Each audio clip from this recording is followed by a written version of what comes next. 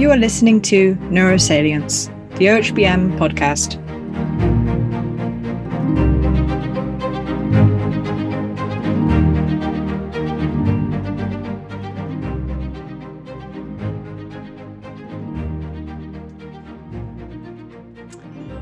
Welcome to the Organization for Human Brain Mapping Neurosalience podcast.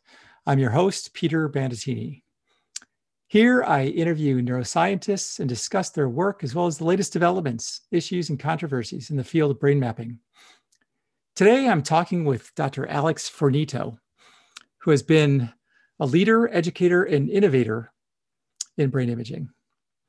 A major emphasis of his work concerns understanding foundational principles of brain organization and their genetic basis, characterizing brain connectivity disturbances in psychiatric disorders such as schizophrenia, and mapping how brain networks dynamically reconfigure in response to changing task demands. He's currently the Sylvia and Charles Verdel Foundation Senior Research Fellow, Professor of Psychological Sciences, and head of the Brain Mapping and Modeling Research Program at the Turner Institute for Brain and Mental Health. He also leads his Neural Systems and Behavior Lab. He completed his clinical master's in neuropsychology and PhD in 2007 in the departments of psychiatry and psychology at the University of Melbourne before undertaking postdoctoral training in the Department of Psychiatry at the University of Cambridge under the auspices of the NHMRC Training Fellowship. And there he worked with Ed Bullmore. He's also co-authored a truly outstanding book, along with Andrew Zaleski and Ed Bullmore, on network neuroscience titled Fundamentals of Brain Network Analysis. His collaborators are all over Europe, the US, and Canada, and he's an active member of OHBM, where he has recently been quite instrumental in establishing the virtual platform for the meeting. So in this podcast, we have a pretty wide-ranging discussion, starting with just talking about his book a little bit, and then going into talking about his pre-processing work, specifically trying to address, and I think making really good progress in addressing this problem of physiologic noise and how to get rid of it. And then we go into his main area, which is connectomics, looking at the brain as a network, doing network modeling. And then we go into his work sort of characterizing that, and also looking at how they change with activation, how they change with disorders, the genetic correlates of these network properties as well that seem to show up in terms of, especially in terms of correlates with the hubs themselves, which are very different than the other areas in the sense that they have a higher metabolism, they have slower hemodynamic or slower fMRI measured dynamics as well. So that's the main part. Then we talked about some of the limits of just understanding disorders with network connectivity approaches. And one interesting insight there was that disorders travel along these networks, and either the networks show pathology or the brain compensates, or a little bit of both. Maybe there's compensation and then pathology. So we talk a little bit about that. We talk about some of his thoughts on the future of connectomics and how it might make a clinical impact. Lastly, we wrap up with talking about his role in helping the OHBM, the second iteration of the OHBM virtual meeting. Last year, it was done very well, but done very quickly. And there were some changes that probably were a good idea to make. And he was instrumental in sort of spearheading a lot of these changes. And you'll have a little bit of a preview as to what the virtual setup might look like there. Virtual meetings in general are completely challenging, especially for international meetings of this size. And I think he's done an amazing job sort of preparing this. So, and also virtual meetings might be here to stay. Even if we go back to meetings, there might be hybrids. So we talk a little bit about that as well. So enjoy the podcast. Thank you.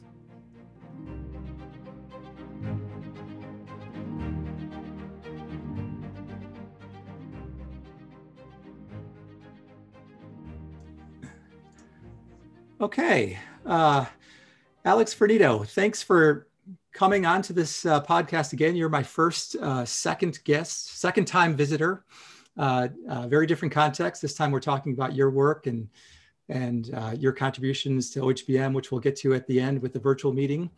But I'd just like to, I've been looking over your papers, and you've been very active in the field since about 2008, and you've been, your trajectory in terms of publications and whatnot has been, completely upward, and your impact has been huge. And I'd just like to ask, so how did you get started in this? What made you interested in this particular niche? Or was it just sort of something you sort of worked into? Like, what was your initial interest when you were younger? Oh, thanks, Peter, and thanks for having me on again. It's a real pleasure, and I'm a big fan of the podcast already, so it's a real privilege.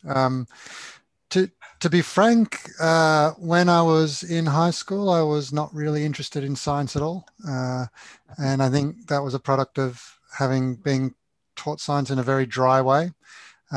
So I entered university wanting to be an author, funnily enough, and I was planning on being an English major, but after one semester, I realized that was not for me. And I'd taken psychology as a fallback and kind of got more interested in that, and was intent on forging a path working as a clinician. In Australia, at the end of our undergraduate degree, we do a year called Honours Year, where we do a small research project. And I sort of stumbled into a group led by Chris Pantelis, who was doing psychiatric imaging. And this was my first exposure to MRI. And I worked on a simple project using T1 weighted scans. And I just really loved it. It was a great team to work with, great environment. I loved the process. And so I thought, oh, well, maybe I'll kind of do some clinical training along with a PhD. And through that process, I just got more engaged in my research, and really got heavily into neuroimaging, the methods, thinking about brain connectivity and networks, and never looked back since. So it's been a bit of a circuitous route, and I guess I've been playing catch up ever since, in a way. Well, it definitely doesn't seem like you've been playing catch up, but and it's nice to see that. It seems that a lot of people actually, right, when they start out, they're not quite sure. They try things. It's, what you said, it's just worth it to just, to try different things. And usually, and always to be aware, and usually it ends up being a circuitous route. And that usually works out if you keep an open mind and you keep trying new things. And it's great that a lot of it's serendipity. You end up with a good group that's really supportive, and you go from there. Absolutely. Yeah. So, and it really does seem like, your group, and it seems like there's a certain network within Australia that's actually really, really good. And it seems like you have something really good going there overall. So speaking of writing, I just want to start out with talking about your book that you published a few years back, Fundamentals of Brain Network Analysis. And I just have to say it's super, at least from my opinion, from looking at it, it's really clearly written. And it's interesting. It's advertised in some places as a textbook, but it's much more readable than a textbook. It's sort of like you can just read it from cover to cover, and it's engaging, it's interesting, it conveys the cutting edge concepts, but it does it in a way that you feel like, oh, this just all makes sense. So definitely writing talent is going on there as well. So, and yeah, definitely in science, I think I have to emphasize that people don't realize how much writing they do in science, and I just have to congratulate you on that. Yeah, thank you. I think our intention with that book was to try to provide an accessible introduction to network analysis techniques for people that don't have a background on the one side in that area, because there are some excellent network science textbooks, but that can be quite a steep learning curve for someone who doesn't have a background in physics or engineering or math. But on the flip side, also for people with those backgrounds to show how these techniques can be applied in a neuroscientific context. Because although network science is quite general and can be applied in lots of different domains, the applications do have a lot of domain-specific nuances. And so it was really trying to reach out to both of those audience. And I was really lucky to work with my co-authors, Andrew Zaleski and Ed Bullmore, who obviously really contributed a lot to try and get it into shape.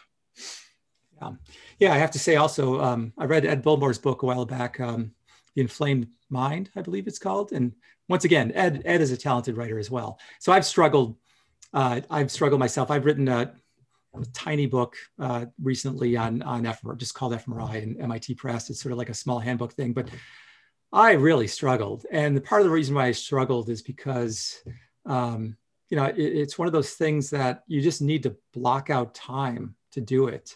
And just before we get into the other discussions of things, what was your strategy for doing that? Because I'm always want to know about that. If anyone's writing a book, I mean, you need way more time, it seems, than what you think you need. Yeah, I don't know if I had a strategy. It was a bit of a hectic time at that period. So, we'd had a schedule and we ended up falling behind time. And then it all came due at a period that coincided with the birth of my first child. And so maybe the solution was sleep deprivation. There were many days of sort of rocking the seat with one foot and typing with the hands and things like that. But yeah, I mean, I was just, as much as possible, it was really about trying to structure in extended, unbroken stretches of time, because I'm very similar. I find that I can't write a little bit for half an hour, then do something else, then come back to it. So it was really about trying to structure my diary in a way that gave me unbroken pieces of time to get through it. Yeah.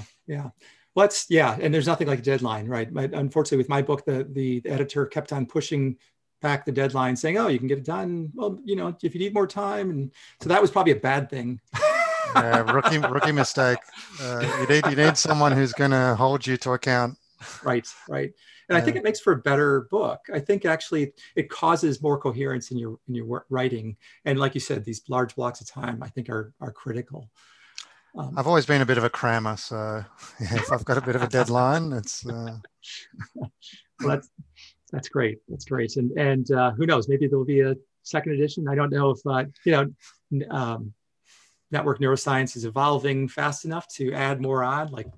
Oh yeah, it certainly has. There's been a lot of development since the book has been published, and we are talking about it. It's a matter of finding the time. Yeah, exactly. It is something that we would definitely like to do. Okay, well, great.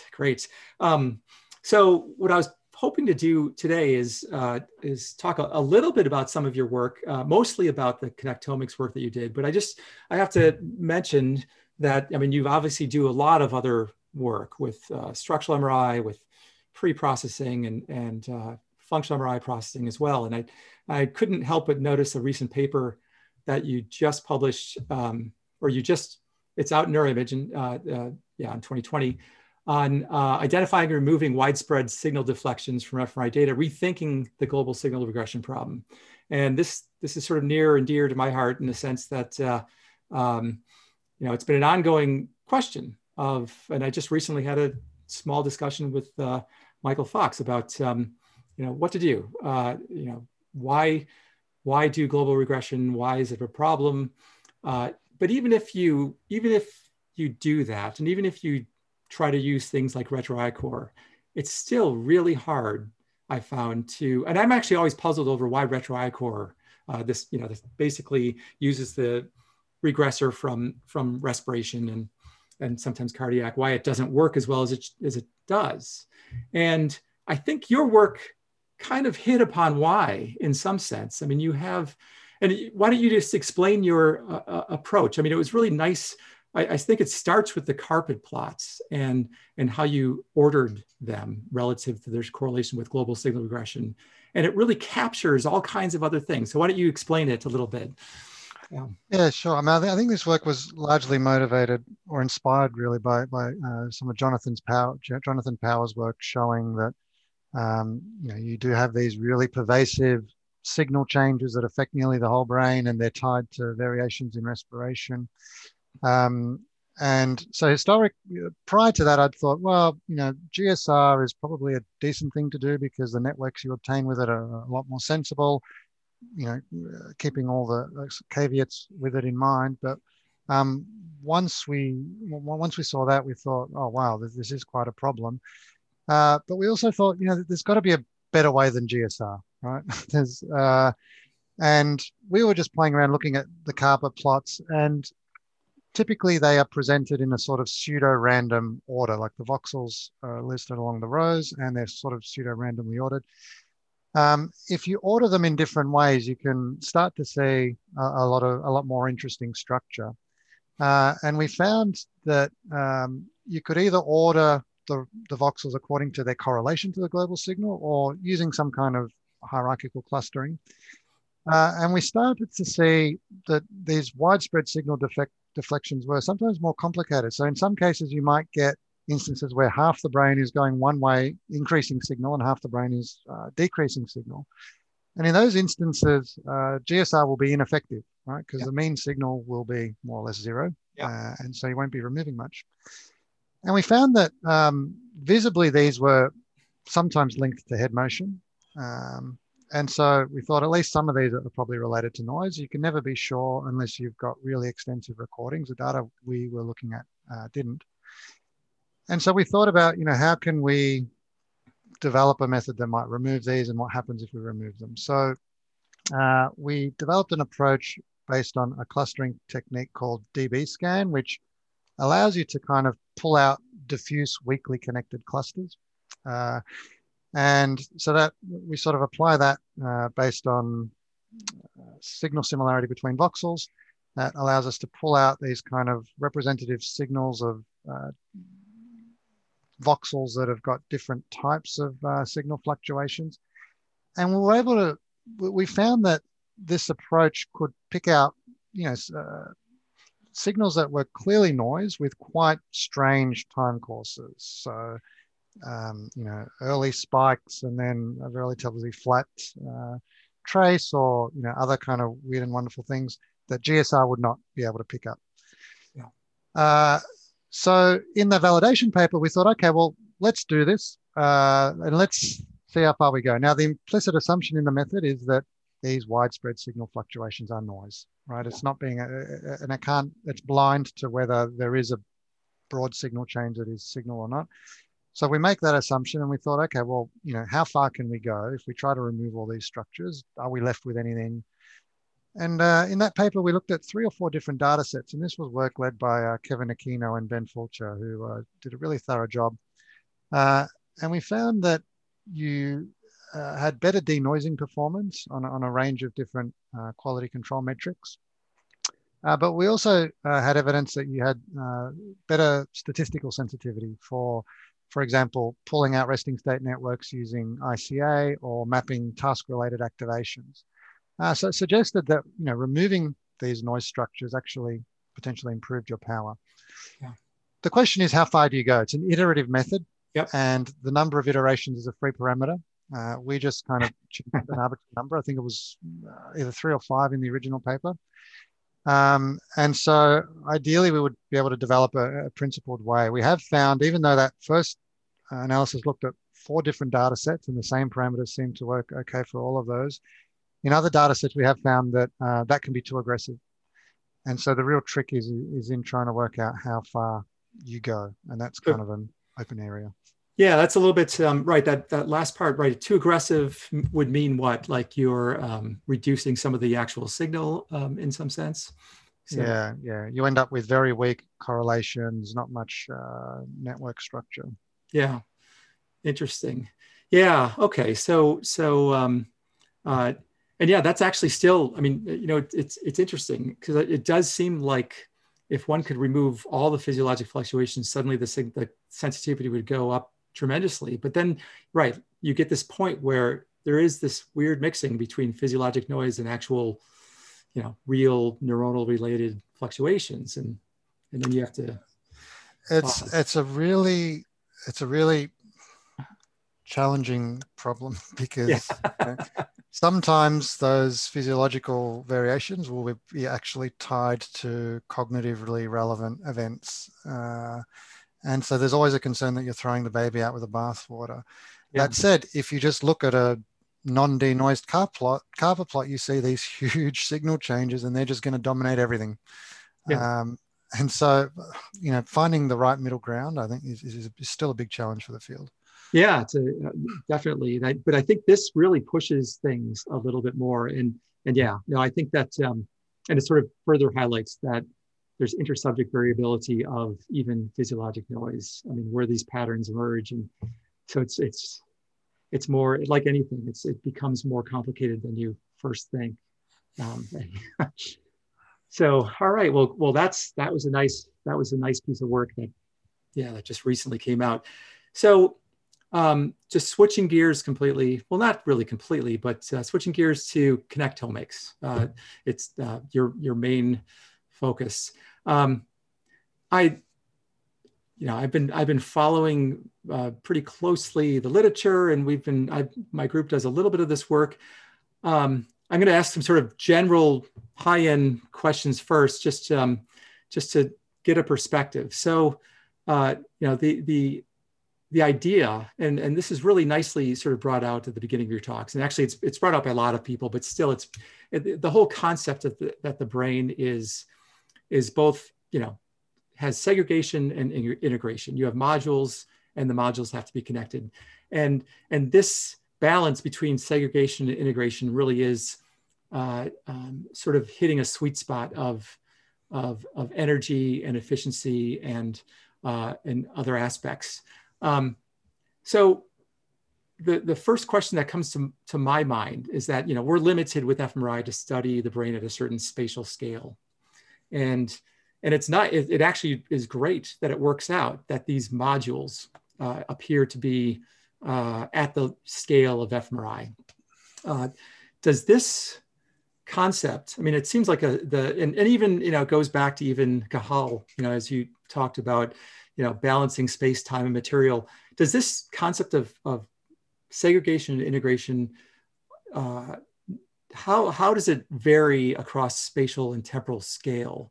I mean, for instance, if you went down to individual neurons, or, obviously you have columns, does it break down? Is it, and where it does, it seems like there's principles to be derived in some sense regarding that.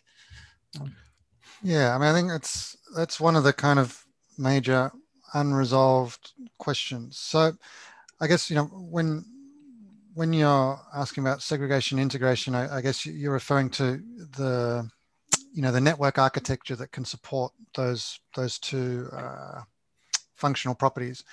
And so what we've learned with quite a large series of network neuroscience studies by people like Olaf Sporns and Martin van den Heuvel and Danny Bassett and their teams, is that brain networks are modular in that if we think of the brain as a collection of nodes or specialized regions, these nodes can be decomposed into subsets of nodes that are more highly connected with each other. And so we assume that they form some kind of functionally related system.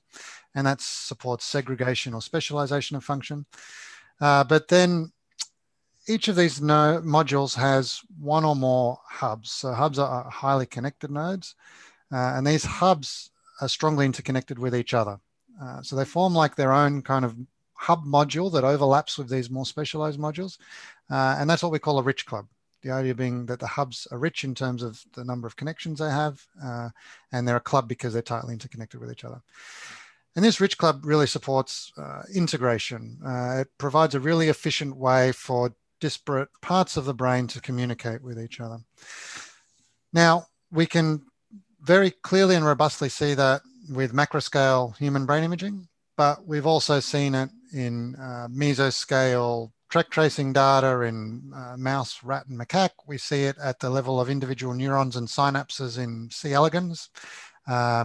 people have characterized these properties using calcium imaging in mice, and you see it. You also see evidence for the emergence of rich clubs in vitro, right, in neuronal cultures. So it does seem like a fairly robust multi-scale phenomenon. The degree to which maybe you would see that organization, say, within a column or not, I don't think has been examined yet, but that would absolutely be an interesting question. Yeah, and it seems to suggest, though, that and you talk about this as well, that there is a cost in being physically distant, neurons being, because otherwise you could imagine a completely homogeneous brain with all the neurons doing their own thing, and they're forming these clubs, but they're sort of virtual in some sense. But being physically close works better for maybe an energy standpoint or speed of processing standpoint, or even the likelihood. I mean, maybe I'll jump ahead a little bit. You talk about genetic influences versus environmental influences on these on hubs versus the peripheral connections, and it seems that you suggest that there's a genetic, more of a the mapping out using the Allen Brain Atlas, the genetic correlates of, let's say, metabolic activity. It seems to form these hubs, and it seems to correlate with these hubs, which seems like there's a scaffolding that's built, and then that's formed by an environment. The lesser connections are sort of tuned by the environment in some regard. And does that summarize that pretty well? I don't. Yeah. Look, absolutely. So there's a few things to unpack in there. So one is, we know that physical distance does play an important role in shaping brain connectivity. So generally, areas that are near each other in space are more likely to be connected and more strongly connected. There's roughly an exponential decay in the probability of any two areas being connected as a function of their distance. So it decays quite rapidly. And people have used this. So people have developed models where you can wire up a brain completely at random, but subject to this kind of distance penalty. And you will be able to grow a network that has many kind of complex properties that look like a brain. It has modules and all sorts of other features. Yeah. But it doesn't get you all the way there. And that's because the brain does have a few extra long-range connections that are beyond what would be predicted by that simple model. Okay. And these long-range connections tend to be concentrated on the hubs, this rich club, right? And that makes sense because these hubs are sort of integrating disparate parts of the network. You sort of think of the global air transportation network. You've often got connections between a hub in one country, a hub airport in one country, and a hub airport in another country. The brain has a sort of similar organization. What appears to be the case, if you look at C. elegans, where we know the birth time of each and every neuron, it turns out that all of the hub neurons are born quite early, so before the animal hatches, whereas other neurons continue to be born afterwards. So it suggests that they're established quite early. There is some evidence in mammals that areas that we might think are hubs might also develop earlier. So it does suggest, and there is a bit of evidence from preterm infants supporting that idea as well. So there is a kind of interesting idea that perhaps these long-range connections between hubs are established quite early and form an initial scaffold to which other parts of the brain kind of connect up. But these connections also have quite a lot of plasticity. I mean, we've done work. There's been a lot of other people that have done work. Developmentally, we know that these long-range connections between hubs, which tend to be association areas, have this protracted period of development into late adolescence, early adulthood. And so in recent work, it's on bioRxiv at the moment. It's will hopefully be in print soon. This is led by Arina Adnatkevičiūtė, who was a PhD student in our lab at the time. We sort of asked, well, given these properties of hub connections, is there something genetically special about them? And so we started with the twin data from the HCP, and we just used standard heritability modeling to understand genetic influences on variations in connectivity strength. And so we did this across the entire connectome. And then we asked, well, is heritability on average higher for those rich links between hubs versus other type of connections? Yeah. We found this was indeed the case. And so it suggests that genetic influences on phenotypic variance in connectivity strength are not distributed homogeneously throughout the brain, but they're really concentrated on those kind of costly but really functionally valuable connections between hubs. Now, the critical thing here is, the caveat is that it's genetic influences on phenotypic variance. So we're really looking at individual differences. So it doesn't mean that genes are not important for connections between non-hubs. And, we certainly know that early in development, there are, very strong, robust genetic patterning centers that are established in primary sensory areas that are non-hubs. Yeah. But what it does suggest is perhaps those are quite conserved, and, the variance between people in those connections are not really driven by genes, but more so environment. So they're quite plastic. Whereas the connectivity between these between hubs is to a large extent driven by genes. Well, that's interesting. So individual differences in the connectivity. Yeah, the individual differences in connectivity are driven by the genes and the hubs themselves, as opposed to. That's interesting. And I all right, okay. And is there anything that characterizes the hubs in terms of, you were mentioning in one of your papers about, certainly they're metabolically more active. It's metabolically more costly to have these. You can imagine the hubs have, these multiple connections coming in. Is there like a higher density of neurons? Is there somehow the structure? Is there any differences as well?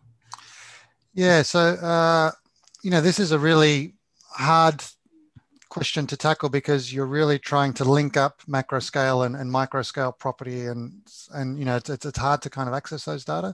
A lot of really nice work on this front has been done by Martijn van den Heuvel, and his team has presented some evidence to suggest that the neurons in hub areas have got, particularly the pyramidal neurons, have got a greater dendritic complexity and a larger somal size.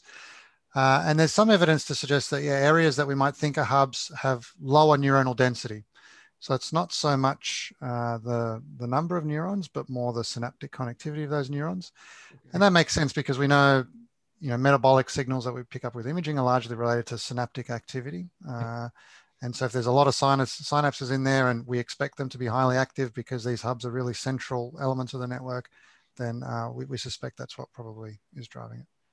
So one other characteristic that you also talk about with hubs, I'm going to go into also with disorders as well, but and this struck me as kind of counterintuitive, that looking at the connectivity strength is higher, but the frequency content, if I understood it correctly, the frequency content is generally lower than these peripheral. So if you look at connectivity between hubs or within hubs with other areas, it's lower frequency content and higher frequency content in peripheral connections in that sense. So to me, I'm looking at a hub and I'm thinking, oh, it's always turning on and off because it's sort of like a switchboard in some sense. But in some ways, you're saying maybe the long range connections are slower in some sense. How would you explain that?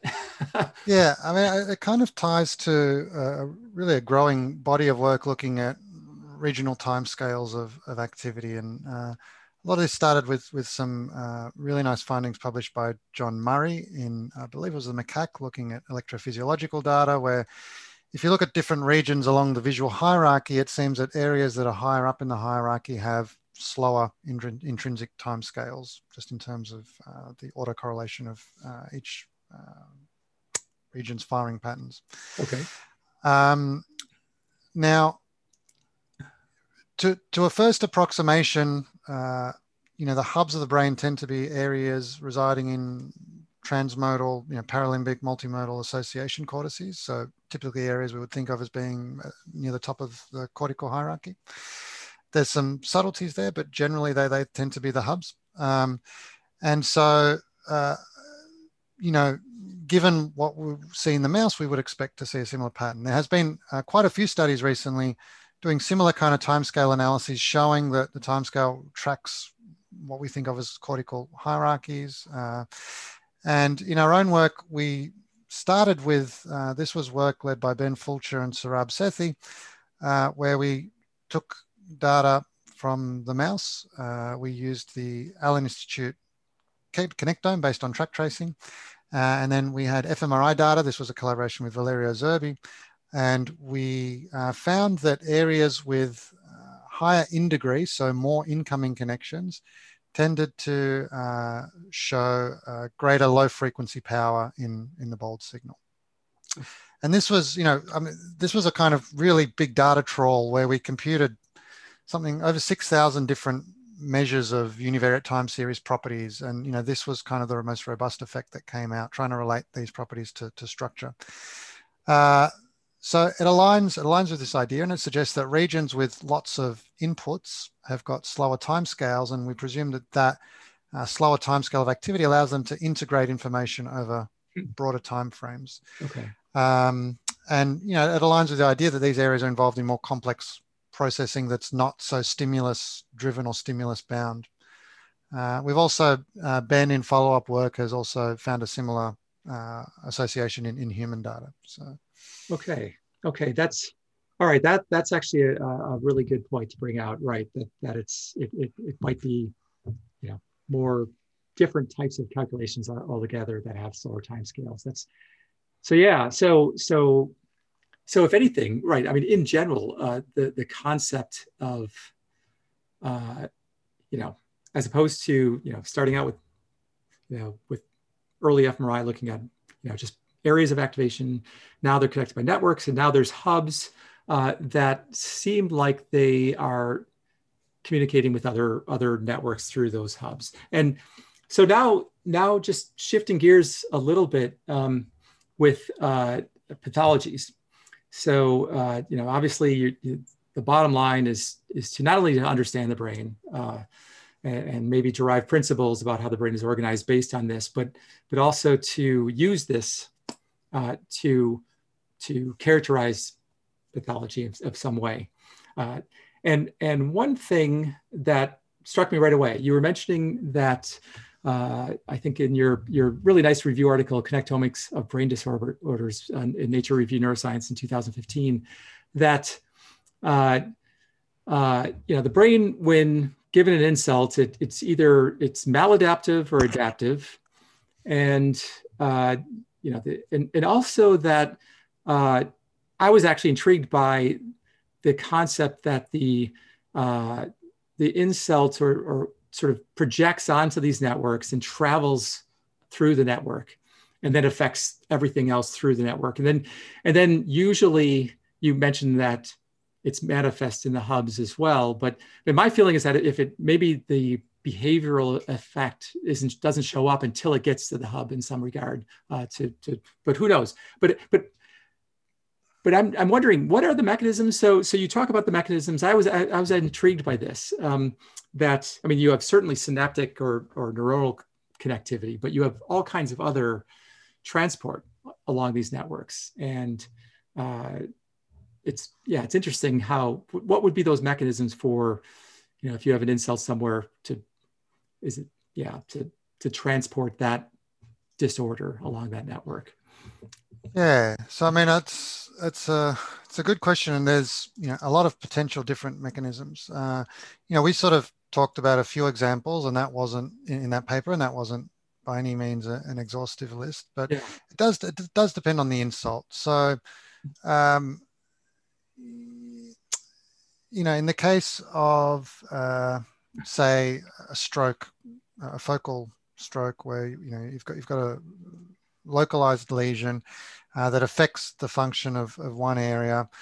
Obviously, the brain operates much like a symphony where the activity of one area depends on another. And so if one of the members of the orchestra is not doing their job, it's going to send other connected members out of sync.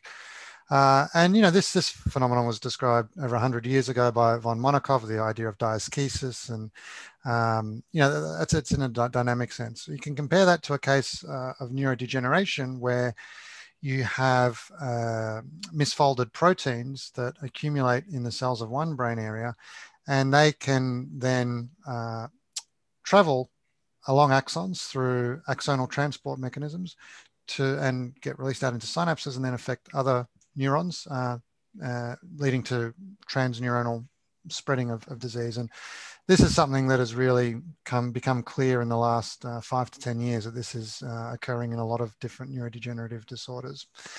So it does depend on what the underlying pathological mechanism is.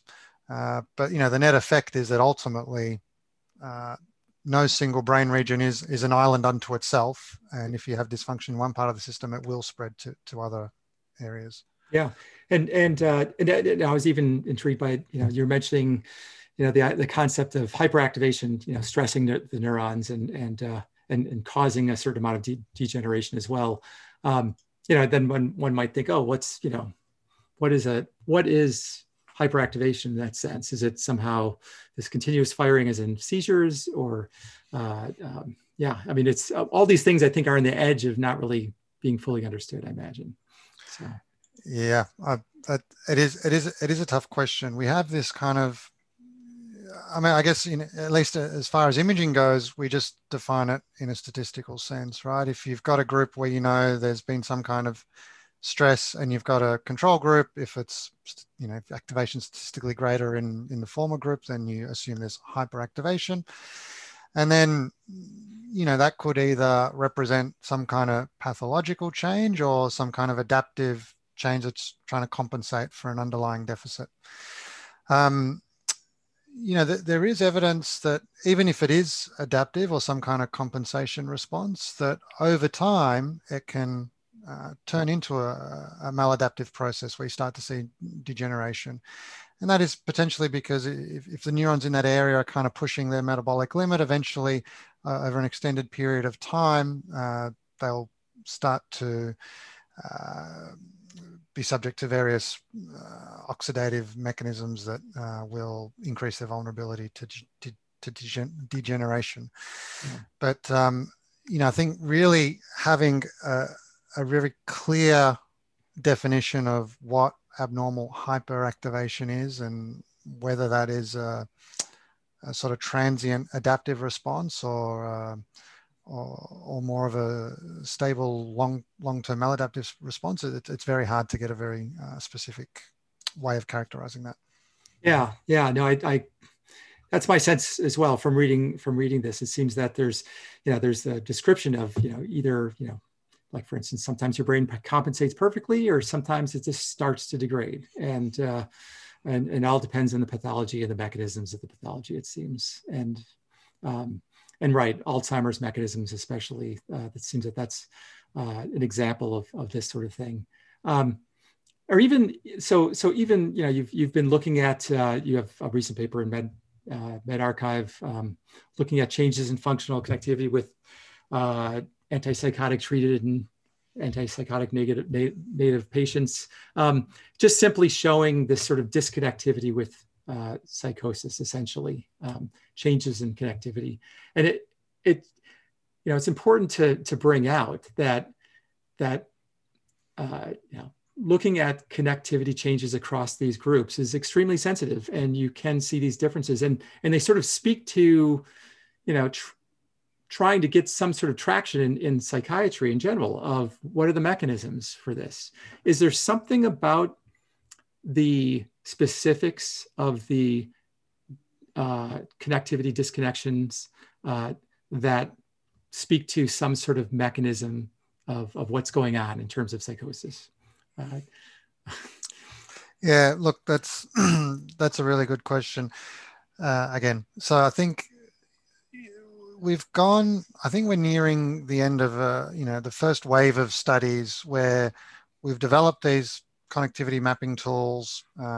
Let's use them to understand where the changes are. So we get these maps.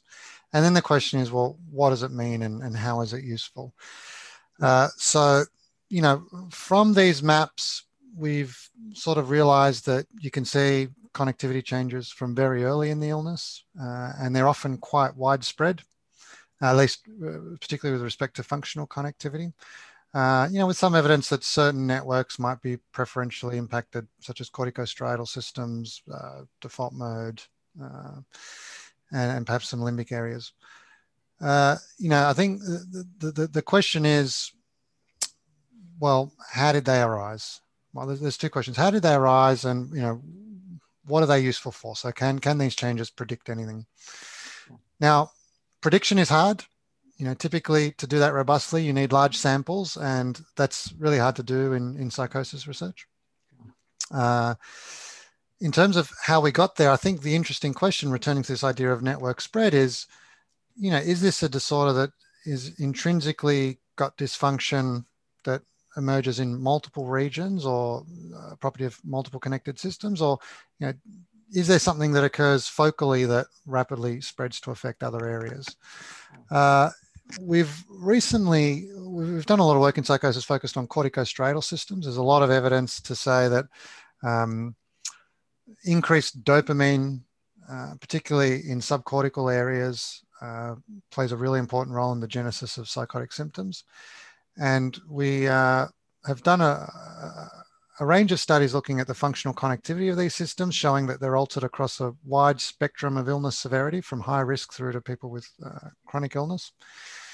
And more recently, this is work led by Christina Sabarodin, who was a PhD student in our lab. We've tried to use DCM to get models of effective connectivity to try to work out, could we identify areas where perhaps, there's a really high out degree that would imply that, this is an area where the outgoing connectivity is disrupted, and, that would imply that area is perhaps a target. Yeah. What we found in the early stages of psychosis, when people are experiencing their first episode, and this is before they're exposed to antipsychotics, we do see quite prominent evidence of subcortical disconnectivity. Particularly in the striatum and midbrain. And so this is telling us that, perhaps early on in the illness, a lot of the pathological changes are occurring subcortically, and then perhaps they involve cortical systems down the track. So really we're kind of in this phase now of moving beyond these general maps and trying to home in on, what are the origins of these changes? And there's still a very long way to go, but that's the way we're tackling the problem at the moment. Yeah, that's and obviously, people have to understand, right? There's huge benefit in doing group studies to try to understand these mechanisms of these changes, so that obviously the long range goal. I mean, people always are still right now. They're starting to talk about can you do this on individual subjects? Can you actually map the connectivity, and do you have enough sensitivity? Are there biomarkers for susceptibility for psychosis? And even if you did know exactly what was going on, are there any interventions such as TMS or deep brain stimulation or something like that might treat this in a more direct way than medication? Yeah. So yeah, there's all kinds of things. Yeah, look, I mean, TMS is really an active area, and the results, in psychosis are not as clear cut as, say, in depression, but there is some promising signs.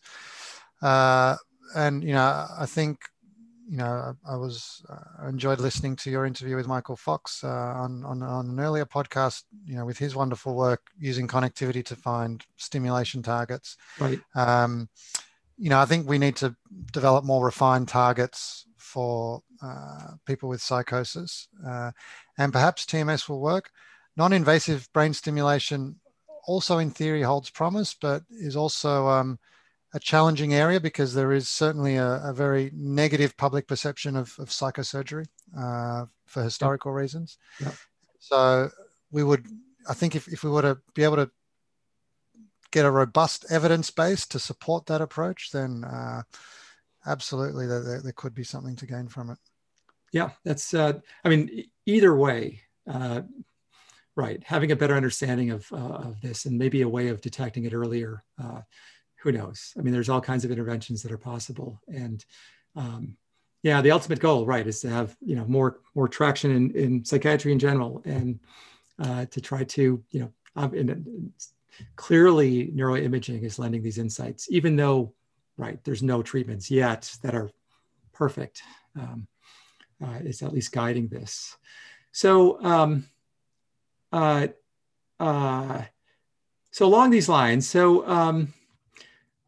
once again, you mentioned, just really before we shift gears completely, where do you see your connectomic work going? I mean, we sort of hinted at this a little bit in terms of, maybe suggesting treatment, maybe better understanding different nuances and differences in disorders. What are the hard limits? Where are the opportunities? Any long-range perspective? It's if you ever want to be wrong about something, make predictions about the future. I mean, I think if I'm going to go out on a limb, look, historically we've really focused on, I guess, developing and refining techniques for network mapping and measuring different network properties. That's become fairly mature. I mean, there's still work to do, and we'll continue to work in that space. But for us, the next step is trying to turn these measures into some kind of mechanistic insight. And so over the next few years, we'll be working a lot more with generative models of networks. So this is quite an exciting area where you can grow networks computationally according to specific wiring rules and see if you end up with something that looks like a brain. There's been some really promising work on this front, led by people like Rick Betzel and Petra Vertes. And we're starting to play with these, and also linking the connectome models to models of dynamics. So we've been working with Gustavo Deco and understanding the properties of neural mass models and how they might be constrained to generate better models of dynamics. So I think, it's really about trying to use these models to generate actionable mechanistic insights. And in parallel, I think we will continue to try to integrate genetics with the imaging measures, because the genetic data does give us, again, a different way of understanding the molecular basis of some of the signals that we're measuring. And it really is a bit of you mentioned opportunities. I think there is a lot of opportunity in this space at the moment, because now with large databases such as the UK Biobank, it's possible for almost anyone to do genome-wide association studies of particular phenotypes. We've got amazing resources like the Allen Institute Gene Expression Atlas, and of course, large-scale twin studies such as the HCP. So there's really a lot of scope to tackle the genetic basis of brain networks from multiple different angles. Yeah. Okay. Well, I'm sure that there's nothing in that answer that I sense would be wrong at all. So I hope you're right. Sort of paints a picture that I think is actually really, there's a lot more work to be done, and it's a mature field that, there's even people who still doubt the utility of even using connectivity as a measure but it's clear, obviously from all your work and all the work of many other people that while we still don't completely understand, we don't completely understand the nature of fMRI connectivity. It shows us really clear, consistent, repeatable correlates to many things. So it's, and right, having these, as these databases grow, I think that the insights will continue. So, and you're right, the generative models, I do sense that there's, right, if you have certain constraints, and you could derive, you could start to build brains from bottom up in some regard, not like the, trying to sort of start with absolute first principles, but, having these, starting with sort of these, right, ideas of segregation, integration, and even the question of computation. Why does the motor cortex have to be as large as it has to be, or in terms of number of neurons or whatever? And there's a hub there in some regard, and there's a principle there, and yeah, it seems that there's all kinds of room for things like that, which may or may not touch on generative models or not, but still, I think that's great. Okay, so in the remaining time, let's just shift gears completely. And, I think that this podcast will be out before OHBM, the Organization for Human Brain Mapping meeting that's coming up is the 2021 one. It's the second virtual meeting. And the first one was great, except there was a lot that, was done on the fly, and it worked. And there's a lot maybe that we thought could be improved. And you've been completely instrumental as far as with OHBM in helping to create the second version of or organize the second version of the virtual platform. Could you talk about that a little bit? How it's going to be improved, and what to expect?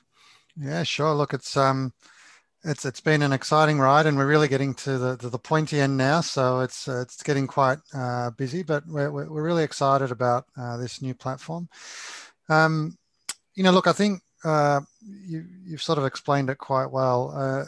I was certainly very impressed last year with how the conference came off, given the time constraints and the rush to adapt to COVID. But there was, and obviously not many people had done online conferences before.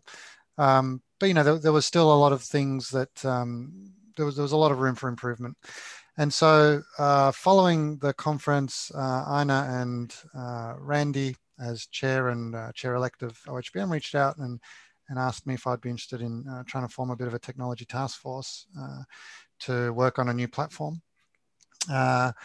And so we managed to pull together a great group of people, from just people that self-nominated, as well as representatives of the different OHBM interest groups, the special interest groups, and so on.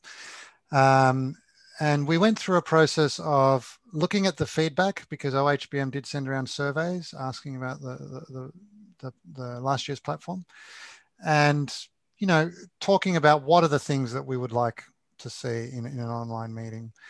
And really the key theme that came out was something that really facilitates social interaction and live exchange. We wanted to just embrace the fact that a virtual meeting cannot just be an in-person meeting online. It's fundamentally different. People don't want to spend 8 hours just passively watching Zoom talks. And so the question was, how can we enable that? And so we went through quite a process of consulting different software companies and solutions. And, we found that some were excellent for certain things we liked, but didn't cover other items. And, there was always trade-offs involved. But in the end, we settled on a company called Sparkle, which in some respects was a bit of a risky choice, because they had really largely developed their platform to enable concerts and more general social functions. So, for example, they've done Burning Man online and things like that. But they just, they provide a really unique space and set of functions that really do emphasize the social aspects. Okay. And so we've been working really closely with them, and they had they were very open to developing something that would be tailored to our needs. So we've been working with them very closely in trying to get everything together. And I have to give a massive shout out to Daniel Margulies, who is program committee chair, but is also doing an amazing job getting all the content in there and helping the Sparkle team, get all the features online. And we think that it's going to be quite a nice conference. There's really nice poster functionality. There's nice social functionality. So we hope that it will address a lot of people's concerns about last year's meeting. That's not to say that I'm sure we won't get everything perfect, and there will be room for improvement. But the nice thing is that Sparkle is open source. And so that allows us to open it up to the community to develop bespoke solutions or features. Yeah. And, moving forward, we can continue to improve the platform as we get more experience with it and feedback. It is quite a big job that none of us are expert in, and we're learning as we go. And so it will probably take a couple of stabs at it before we get very smooth and, something really polished. But I do think that this year's meeting, we're pretty excited to see how it turns out. So yeah, I mean, I think that's right. The features for, last year's meeting, it's nice to have obviously you also have to deal with the time zone differences as well. And I, the ability to sort of search posters easily. And I don't know if you have GatherTown, that was something that was last year. I mean, the idea of, that was for social events, but the idea of having something, maybe you will, with regard to just browsing posters and things like that could be really cool. Yeah, I can give you a bit of a teaser. So there won't be, GatherTown won't be formally integrated within the platform. The poster hall will essentially come up as a list of thumbnails of all the posters that people can search through. And when you click on a poster, you enter a room and people will, presenters will have had the option to upload a brief video that kind of walks people through their poster. Oh, cool. But there'll also be live times where the presenter will be, quote unquote, at their poster. And then you kind of enter this room and your video comes up and you can have a video chat with the presenter and other people can jump in as well. And there's also a kind of text-based chat. So each poster has its own kind of space, essentially. Well, that's awesome. That's awesome. And yeah, no, okay. I'm looking forward to that. Definitely. And actually even thinking forward in the future, one thing this COVID has done, forcing virtual conferences, is the thought that there are certain things maybe virtual conferences do better. And also they allow for people who can't afford traveling to, and it would be nice to continue this in some sort of hybrid fashion. It's hard to know what that would look like exactly, but I think that's a general sentiment that people would like to have a hybrid as well in the future. Yeah, my feeling is that a lot of these changes will be with us for quite some time. So, I'm definitely looking forward to the day when we return to in-person meetings, although I'm in Australia and I don't think we'll be able to leave the country for a very long time. But I think that there will be an online element with it. And what that looks like, I'm not sure. That will be for council to decide as we evolve and get more experience with the platform. But I think it will really help to increase accessibility of the meeting for a lot of people. Yeah. Well, great. I'm looking forward to it. And thanks for spending all the time and your expertise to help work on that as well. And right, a shout out to Daniel Margulies, who's been chairing the program committee and working on this aspect as well. But yeah, all right. Well, thank you very much. I mean, this is not only a great perspective of your work and your book, but also kind of a perspective of, we've been talking to a number of people who are doing sort of network approaches to fMRI, and each one is unique, and they all are both insightful and hopeful in terms of what you can do. So, and it's always good to hear. So, yeah, well, thank you very much for coming on, and look forward to seeing your work in the future, maybe at OHBM as well. So, yeah, thank you. It's been a lot of fun. All right. Well, thanks.